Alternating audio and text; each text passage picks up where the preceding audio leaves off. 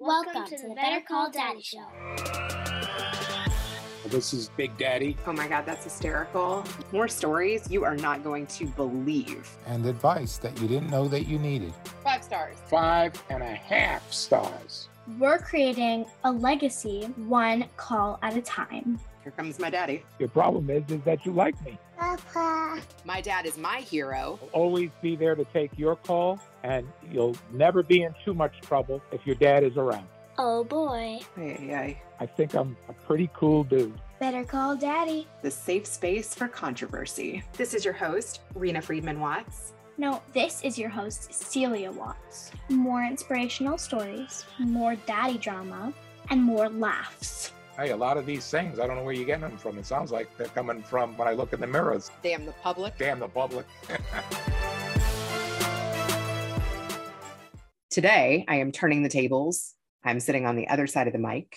Connie Polk, who I met on the Sniff Spotlight series, which was a show I got to produce, and she was a guest, is going to be interviewing me and giving you further insight into the Better Call Daddy show and Rena Friedman Watts. Connie Polk, I'm handing it over to you. So your dad said that you were born in Kentucky. Were you a horse girl? I wasn't, although when I went to summer camp every summer, I went to this camp called Camp Piamingo, and I went there for 7 summers, and they did have horseback riding there. So I got to horseback ride there. My mom is actually very into horseback riding, and one time we went to Corpus Christi in Texas, and she took us horseback riding on the beach. That was pretty cool. Are you a horseback rider? I actually was. Yeah. So can't anymore. Not because of my age, though. I actually got thrown from my horse. Oh, no. When I was, probably about 8 to 10 years ago. I went up in the air about 8 feet off the horse. Oh, so God. A total of 8 feet, up in the air, and landed on my rear end. And I didn't have enough cushion at that time. Now I do. But I broke my pelvis in 2 places. Oh my God. And my ex-husband was with me, and he didn't think it was that bad. And so I started walking, and I couldn't walk after a few feet.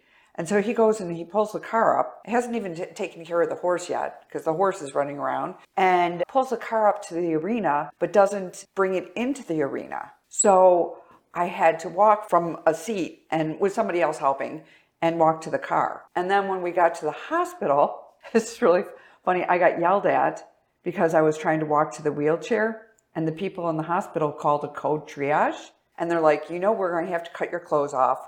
You know that we're calling a code because you're in healthcare. We know that. And I was like, yeah. And they're like, you shouldn't have walked. And I'm like, I just thought I broke maybe my femur or something. And they're like, you might have internal bleeding, blah, blah, blah. So anyway, that's a story. I can't even believe you were able to walk. Can't even ride a horse anymore. So no. I did though. I got back on. And then something just triggered me and was like, not such a smart idea. Use your head. You can have a horse, maybe your daughter can still ride, but then when things happened and the horse had to be put down. So anyway, no longer going to have a horse, but yeah, so I rode a little bit when I lived in California too. I lived in Burbank for almost 3 years, and you could rent them or whatever and go through the mountains. But they weren't so, disciplined of horses. I mean, kind of like what you're saying though, like, are any animals really able to be disciplined, right? And so they don't really always listen. And that was a little scary to me, but it was fun. And I was in my 20s, and, you're a little adventurous then and you just do it. But yeah, I feel like they were ahead of me, or, the horse would just take off, and I'm not a professional. That happens with horseback riding in, like, when you're in situations where there's multiple horses, they tend to rule the roost and not the person on the horse. Exactly. They think that all they think about is getting their food, coming back to the stall, enjoying themselves. Oh my God. They do that all the time. So down in Texas, when you're down in Texas now, you might have the opportunity to do this. I bet your daughter would love it. Oh yeah, she totally would. But you know what? She is, even though she's come out of her shell by doing the Better Call Daddy show, she is very careful of a child and she's very shy. And I think she would probably be a little bit scared to do that. I would probably have to do it with her, and she'd maybe want a couple lessons before actually like going out even. Yeah, I can see that bringing her out of her shell a little bit. That would be fun though. I'm going to look into that. That's a great idea. Yeah, my daughter did that. Did she? Yeah, that was one of the few things that actually started bringing her out of her shell, was finding something that she really liked, which was horses. And then riding, taking lessons. She even showed. Oh, she cool. Found she did not like it though, because a lot of the people they're kind of just different kind of personality. Let's leave it at that. It's very competitive, right? It is. And she's not that competitive. But it did bring her out of her shell. And then she also found that she loved to run. She was a runner. Oh, nice. So my oldest wants to get into that. to track or into long distance? Yeah, I guess we'll have to see what he's able to do, but he's gotten very into fitness over the last year, and he was like, maybe I'll join a team, maybe I'll run. I think because I bought a treadmill and he sees me trying to run, so but he has gotten very fit, and I think running is therapeutic, and it is. You know, I think it would be good for him. I think it calms people. People that are runners usually have some type of level of anxiety or high stress or, and then it just calms them and brings them into focus.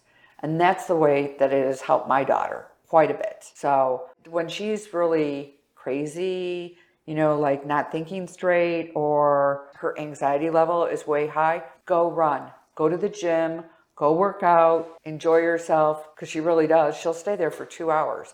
Like, what are you doing there for 2 hours? But yeah, she really enjoys herself when she runs. So I can relate to that. I don't like running. I still cannot believe that you were able to walk with a broken pelvis. I mean, my God, Connie, there is seriously, although nothing you would tell me would surprise me, you are such a fighter in so many ways. Like, of course you could walk with a broken pelvis. You don't even know half of my story, but it's not about me. It's about you today. Okay, what else do you want to know? So, as a little girl, tell me about yourself as a little girl. How did you see yourself? It's funny because I go back to my house in Kentucky and my room still looks the same. It's got the same wallpaper on the walls, these blooming 1970s flowers, and my mom kept one of the little pegboards on the wall with my little gymnastics ribbons. And, my prom pictures on the wall. And I used to look at fashion magazines and rip things out and pin that to the wall, or, local bands that I was into, those are still on the wall. And I'm like, who was I? Right? You start really reflecting on that. And I think that as a child, I was trying to figure out where I belonged. I think I'm still trying to figure out where I belong. You know how old I am. And I'm still trying to figure out where I belong. I mean, I have a comfort level of where I belong. But I think all through life, you should be asking that question. Yeah, what do I believe? Where do I belong? Who are my people? Who lights me up? Who drains me? Who do I want to spend my time with? What do I love doing? What do I not love doing? And that changes all the time. And I think that there's different seasons, there's different phases, and I think that we evolve. And I think the more books we read and the more people we talk to and the more experiences that we have and the more that we mix it up, the more that you grow. I agree. I totally agree. So do you know where you are now? Oh my gosh, no. I'm getting ready to really mix it up and really break out of my comfort zone again. And I've actually done it many times. I grew up in Kentucky. I lived there my entire childhood. I lived in the same house my entire life. My mom has lived in Kentucky her whole life. I got a singing scholarship to my first college and I went to West Virginia and I was the only Jewish girl in the entire college. Oh, wow. And that's tough. It was tough. One thing I liked about it is that I ended up teaching like Sunday school at like a Reform synagogue, and I loved the kids there, and I kind of found some people that I liked there, and the music teacher saw something in me. I tend to go with the people that see something in me. A lot of my path has been that. Like when people give me a break or give me a shot or see something in me or like really compliment what I love doing, I'm like, oh, those are my people. And I have found some of those breadcrumbs along the way. So there was a teacher, Mr. Hornbaker. I've recently reconnected with him on Facebook. Oh, this is so neat. cool. That's neat. But he came to my senior day at a youth performing arts school that I went to in high school in Louisville. And he offered me a full ride for singing. And I ended up at this small school in West Virginia, the University of Charleston. And I never really loved the solo spot. I loved collaborating with others and singing in harmony and being around other people that loved music. Music really lights my soul on fire. But, you know, he got me a singing scholarship where I got to be a part of a choir at a synagogue, and then I got to be a part of a choir at the university, and he believed in me and he gave me that shot. I kind of got in with the wrong people, though.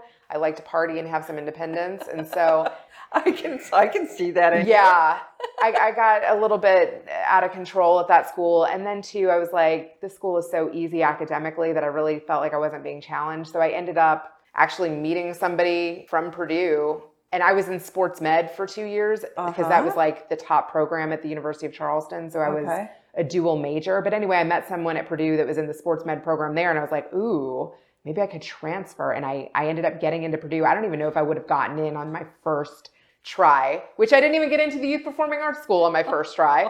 But I got into Purdue. I transferred there. I thought I wanted to be pre-med or like work in the sports med department that I had already started there. But then the caliber of the students at Purdue were like, oh my God. I went from having a 4.0 to like my first C in college. I was like, okay, now we're getting an ass beating, right? So I ended up switching my major my junior year. I got out of the music, got out of the sports med, and went for my passion, which was communications and broadcasting. I got lucky and took a job at an NPR station on campus. And I started singing in the booth and recording myself and learning how to run the board manually. And I did not know that about you.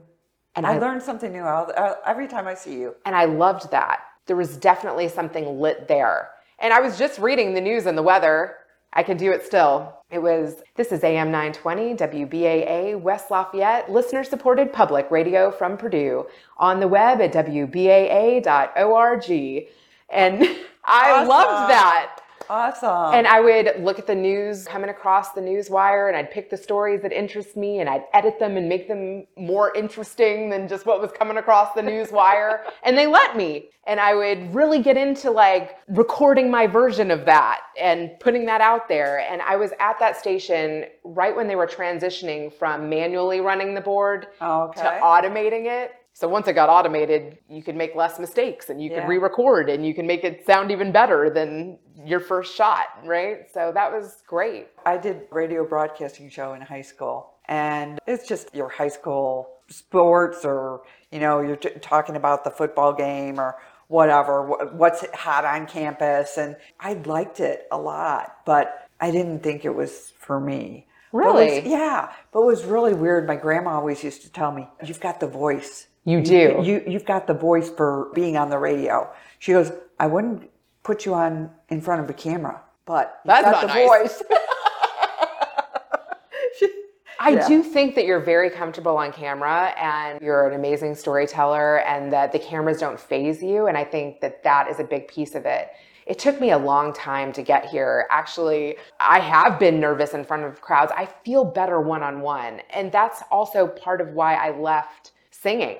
You know, I went to this Youth Performing Arts School. I didn't get in on my first try. I felt like I was in school next to these people that were ending up in Juilliard and at the Boston Conservatory and that were made for Broadway. And it does make you better singing alongside those people. And it was amazing to hear my voice harmonizing with their voices. But some people love the stage. Some people are made for the stage and truly light up in front of thousands of people. That's not me. Like, I actually love the production. I love the one-on-one. I love the radio atmosphere. I love podcasting.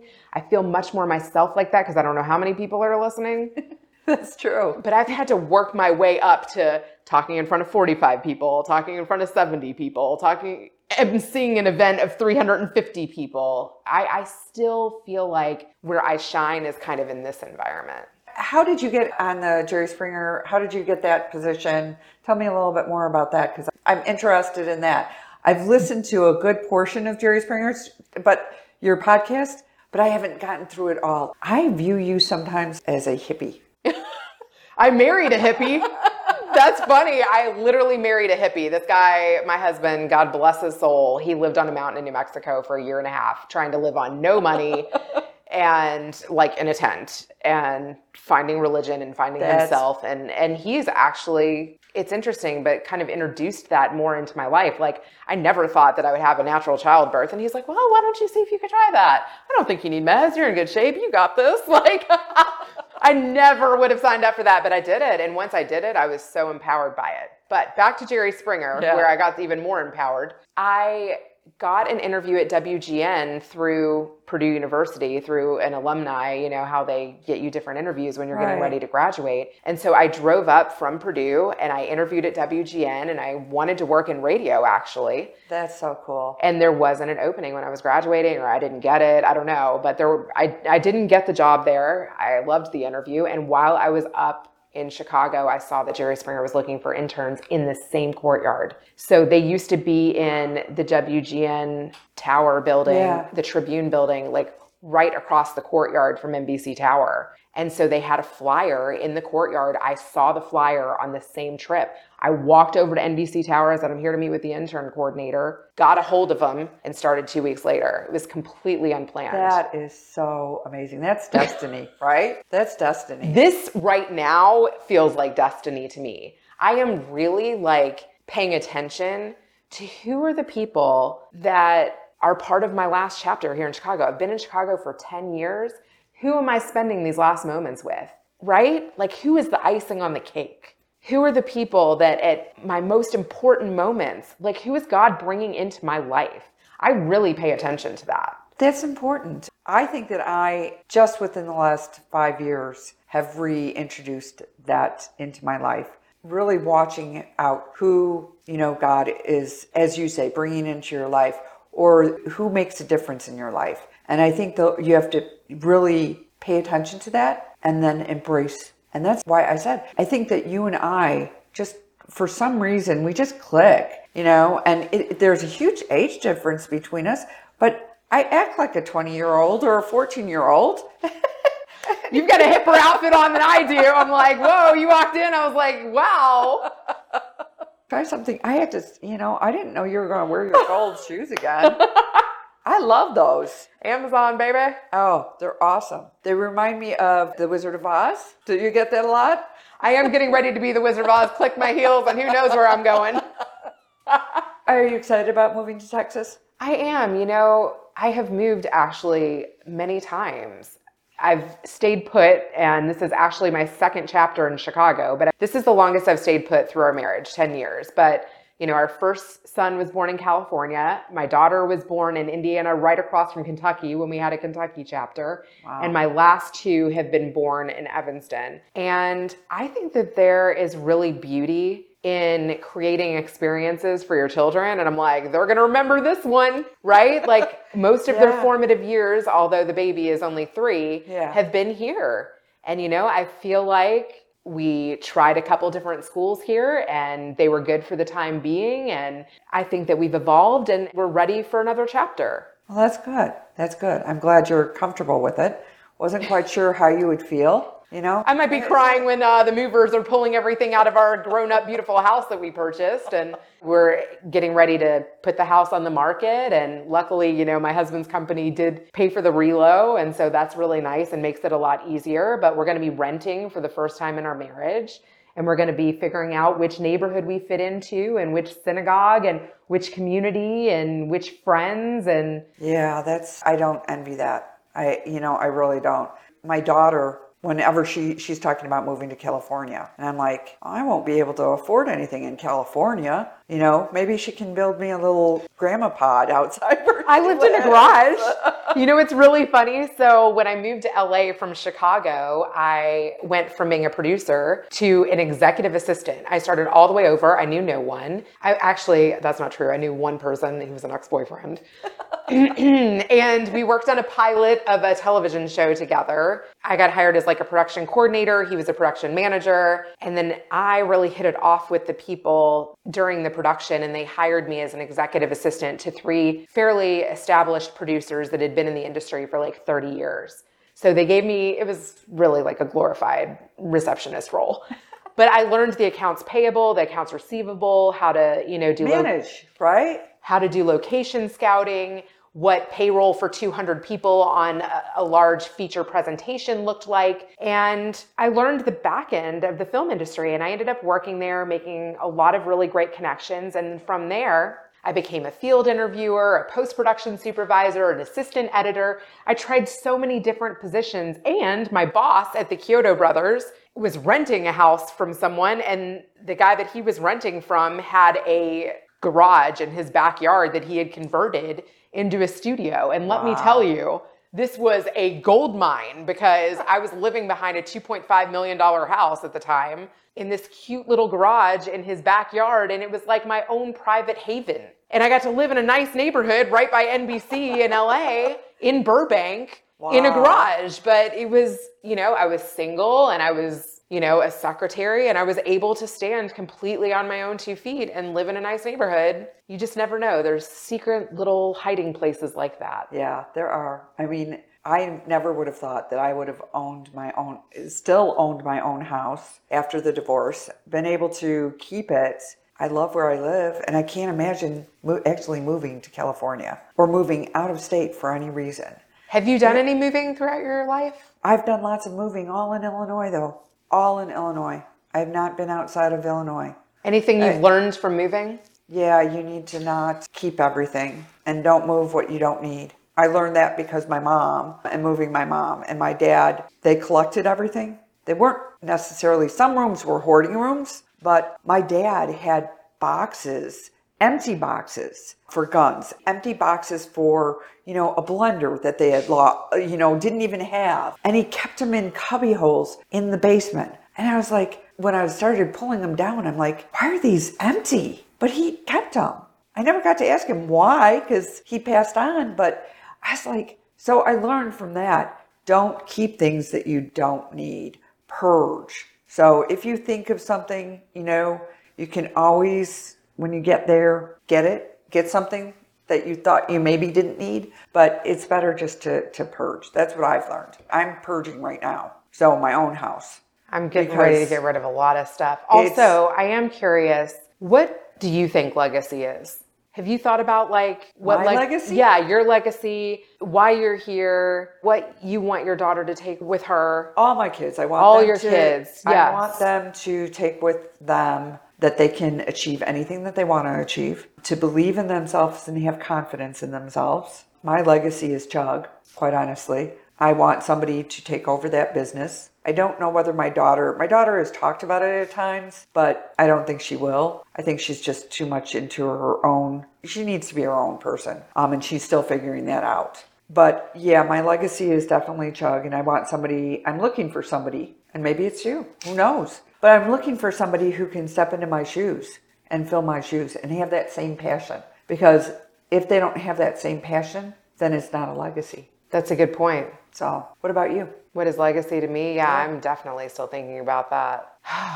You got years to think about it. But yeah, alongside what you were saying, I really don't want to make my kids be something that they're not. I think that so many of us are taught things and we feel like we have to do them because our generations before us did that. What do I really believe? What do I really want? And it's taken me a long time to get there of even being okay saying that. But that's important. Yeah. Why do you think it is? It took you so long to get to that point.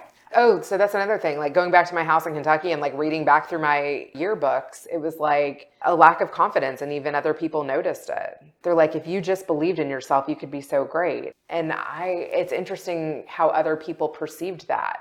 Now high school was I wouldn't say shy, but people saw me as very confident and outgoing. But on the inside, I was not. Yeah. I was very afraid. Yeah. Afraid of what people thought. Me too. What they would say behind my back. Yep. Would they make fun of me? I didn't want that. Who does? No, exactly. And back then we were bullied. Yep. But we didn't call it bullying. We just thought they were being nice. That girl isn't being nice to me. She doesn't like me. But we didn't call it bullying. So. Oh, I called it that. So there's a generational shift. Yeah, exactly. I definitely called it that. I felt bullied. And honestly, in middle school, those were some of my toughest years. And now that my oldest just graduated 8th grade. I was like, well, phew, we missed, the hardest years of my life. I've survived that with the first one. I was like, good. He didn't get bullied, but there's still high school. There's still, plenty of years left. But I was like, wow, my toughest years were really middle school. I switched from going to a small Jewish school full of other awkward kids to a public school where I felt like I got eaten alive. Because you were Jewish?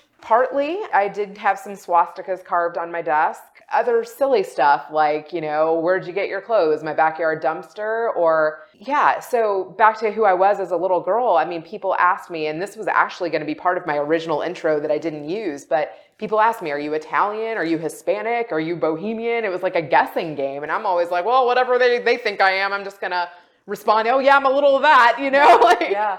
Because I wasn't confident in being a Jewish girl from Kentucky. I didn't want to be that. And actually now that my kids are kind of like figuring out where they are with that, I have to give myself grace there. How so? Because I sent, all my kids to this Orthodox Jewish school and we tried to fit in there because I'm like, if you want your kids to be Jewish, then you got to like teach them everything about it. And they didn't fit into it. We weren't necessarily living it.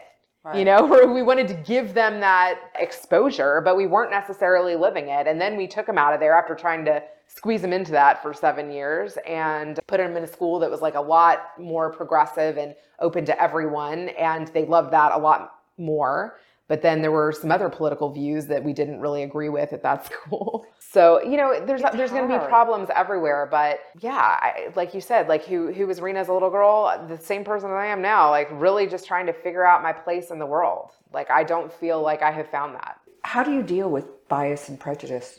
Oh, that's such a good question. I interview people about it that are experts in it to try to understand it better. But I'm getting ready to do that. Actually, somebody just talked to me about that. I think that we all need training in that area. I think that there's still a lot of bias. And even if you try to address it, it's still there. There are so many people that just don't think that they're biased. Or don't think that they're prejudiced or won't admit to it. Yeah. I have friends that'll say things and I'm like, that's not very nice.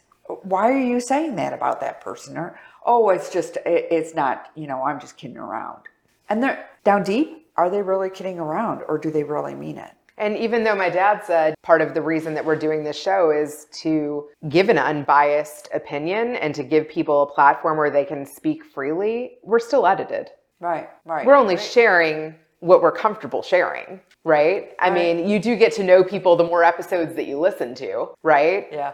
But we're all only giving a piece of the truth.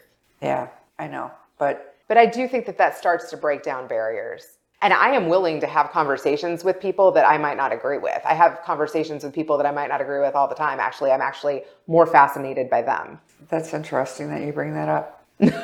And why is that? Just because I want to know their experience. I want to know how they've navigated. I want to know what their journey has been like. So you're learning from them. Yes, I'm learning from them. Totally. Okay. I think actually the world would be in a much better place if we all took the time to do that. I just recently connected with a Palestinian girl on Instagram, and she was good friends with someone who I like and who I follow all of her content. And truthfully, I'm a little bit scared by her. And I also had a conversation with the guy who was former KKK. And I've also had conversations with somebody who's former Aryan Party in jail. And I want to know how they've been able to reform or how they truthfully feel or what piece of the truth will they give me. Yeah.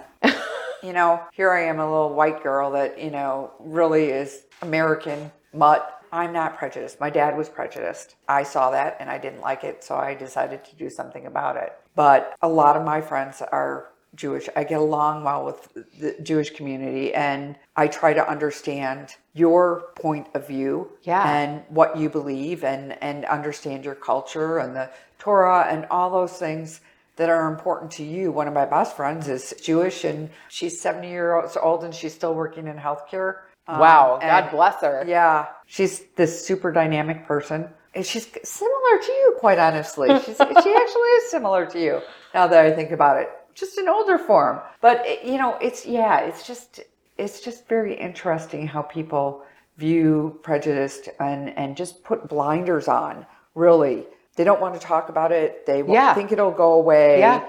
They don't want to admit there are people who are gay or that there are black people or, they just put blinders on it and they don't want to talk about it. If they I don't think they're talk afraid about to it, talk about it too. I think they're scared to talk about it. why? It's just like people don't want to admit to what they believe or what they've been taught because of fear of judgment. But then you have people on the other spectrum who... I wish I could fully talk about everything that I believed, but you can't. I wish I could fully talk about when somebody like says something that pisses me off. Hey, that really pissed me off. I wish I could really actually, wouldn't you love to have a day of liar, liar where you just told everybody the truth? No one does that. But you should. But you should. I'd be so much less anxious. You know what? My sister, I'll give you a good, real quick story of my sister. So my sister said to me, you've got so many problems, meaning health problems. And I didn't take it very well because I do. I wasn't given a choice of that. And so I finally, after she's said this so many numerous times, I finally said to her, that's not nice. And I don't want you to say that again to me. And I'm trying to actually do that. Liar, liar. Your pants are on fire, and really get the truth out there because you only live once and it's important and it's part of you as a person to share how you really feel. And yes, you might hurt someone in the process, but you can say things the way that it will be okay for them. You can try to say it in a diplomatic way. Yeah, exactly. You know what's really interesting? I feel like a lot of my career success has been listening to my gut. So my whole thought is, if you listen to your gut in that regard, why can't you listen to your gut in your interpersonal relationships as well? Like maybe the feelings that you're feeling are actually from God, or like maybe they're also gut instincts, and maybe you are the person that is supposed to be delivering that message. Very true. Very true. Why are these situations happening otherwise? Who knows? Who really knows? God, probably. That's a big one that people don't want to talk about is religion. Mm-hmm. Let's slide that underneath the carpet and just not talk about it. The religion piece is hard too, because for me, so much of it is formal. It's like, go read these passages and go do it in this way. And I don't connect to it that way. I literally walk into the service. I'm like, where are they? What page are they on?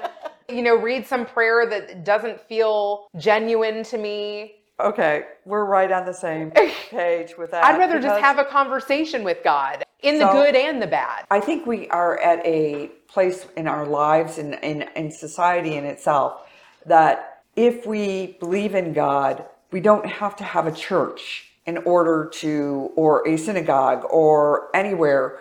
We can pray here. Yeah, let's do it. We can. No. Yeah, exactly. It's true. Why not? Thank you, God, for this opportunity right now. I am feeling very soully connected to Connie Polk and my dad and Yoni. This is a holy experience. Thank you, God. Amen. But seriously, didn't that help? Yes. I just don't believe anymore. It felt ordained. I was brought up in a church, and I'm not going to say the denomination. It doesn't make any difference. But I never felt right in that church. When I got married, I switched to another church, and I felt really good in that church. Felt like a member, and the pastor was sent to another place. Never been to church since then because I never was able to get that same level of feeling of a congregation and a community, and it just felt all fake to me. They felt fake. I get that. And my sisters and my mom thought I gave up religion. I'm like, no, I've never given up religion. I've never given up my spirituality. I've never given up my faith, but I just don't go to church. I pray every day. I live a religious life, and that's my choice. Amen, sister. I love it. Now, let's switch it over to Grandpa. Well, I love the honest exchange of ideals with Connie and Rena. And it's really funny because you guys can interview each other and it turns to a point where you don't know who's interviewing who. It's really terrific where you get really an honest discussion of two people really bouncing ideas between each other and where you cover a lot of ground together and a real open discussion. And that's also part of the theme of the Better Call Daddy show, is that you should be able to express yourself, be able to learn lessons and give lessons back and forth. And it's really a terrific show. I think that the theme of our show also comes out where Rena really expresses how this puts together all of her experiences, and to be able to also know that there's someone in her corner that also wants the best out of her as well, and to carry out a legacy. What does legacy really mean? Legacy is where you're following up a history. It could be your family. It could be your type of business that you might have that you want to pass on from generation to generation. It could be a certain talent. We've seen people and families that practice circus acts and they pass it on for generations, or a farm where people have been working that same farm for 5 or 6 generations. And as you'll see in some later episodes, a great grandfather's barbecue sauce, and a lady who's also been passing on a certain recipe that she got from her father.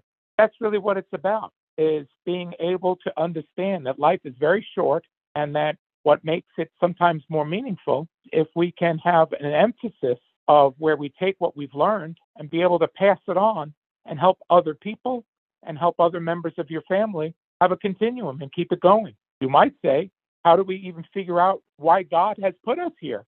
And at least in our faith, the Jewish faith, is that we have been given the opportunity. He gives you a good set of the rules of what he's looking for, and he wants us to be able to pass that on. It has been for over 5,000 years. We are part of his dream of where, instead of just saying what the right answer is, he wants us to experience the highs and lows, come up with also a history or a legacy that is his, and that we're here to hopefully follow that legacy. And it isn't an easy thing to follow a legacy, but I think that's part of the meaning of life, is to have a continuum. And Rena and I, with this show, I think trying to point that out to not only to ourselves, but to hopefully give everyone else a glimpse of it and help others see it as well. I feel like she wants her legacy to be this chug where she helps people with emergency preparedness. Absolutely. I think you've got it right on the nail. And for her to be able to do that and help other people, she's hoping for that same type of connection. And we do too. What did you think about the questions that she asked me? I think that she wanted to also get to know you, see where you've come from, and see how you make your decisions.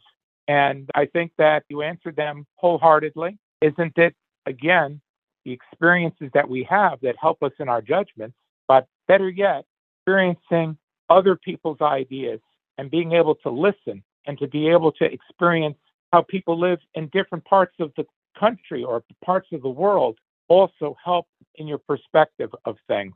And I think that you were able to demonstrate that also in the interview. I think you like me. I think so. It's part of my problem. But that's the thing. Even though at times we all are going to have high and low moments, but those that learn to overcome the low moments and improve upon them and don't get frustrated and learn to develop a little bit more patience and humility, guess what? You'll have higher points. And the more we reach out and help people and we show that we're understanding and that it's better to be a good sport and be a good guy than a bad guy or a grumpy guy or a sourpuss, that you'll find out that there's an attraction to positive, not only reactions to people, but when you have a positive outlook, you shine better. And we want to send that guiding light as best that we can to everyone that we meet. I like that. Okay, I think that's a wrap. Thanks for listening to the Better Call Daddy Show. Now you can subscribe on Apple Podcasts, Google Play, Spotify, iHeartRadio, and TuneIn. If you've enjoyed this episode of the Better Call Daddy Show, please feel free to review it at ratethispodcast.com/BetterCallDaddy. Add Better Call Daddy Podcast on IG, at Rena Friedman Watts on LinkedIn.com.